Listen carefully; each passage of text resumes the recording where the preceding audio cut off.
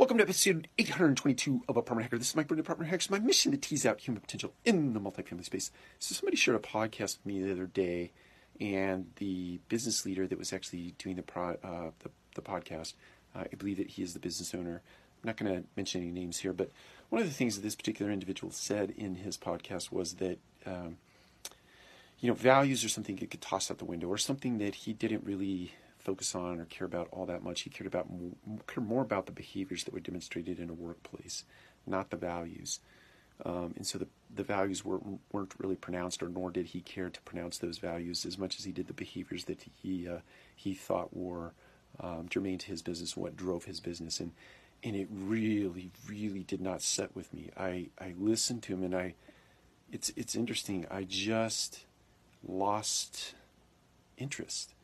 Because in my head, the behaviors that you want demonstrated in your multifamily work business in your organization are born out of values. Those behaviors are born out of values. Habits are born out of values. So if you value truth, then suffice it to say those behaviors will be demonstrated in your multifamily work, right? If you don't value truth, if you value mistruth, then those behaviors would be demonstrated in your workplace. So I don't know how you could place values secondary to the behaviors that you want demonstrated. It doesn't. I can't wrap my head around that. So my call to action today, my encouragement to you is help me understand that concept. Hopefully I've given you enough context.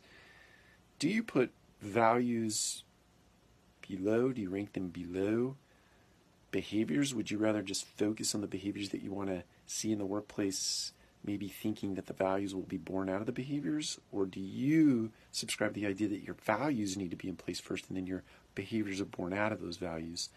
It struck me, but this is one guy's opinion, and I'm very interested in a potentially alternative opinion that can really help me to potentially think differently about this, because I want to make room for both thoughts, and then ultimately make a decision on what I truly believe. I know what I believe today, but I'm open-minded enough to consider another point of view. Take care. We'll talk to you again soon.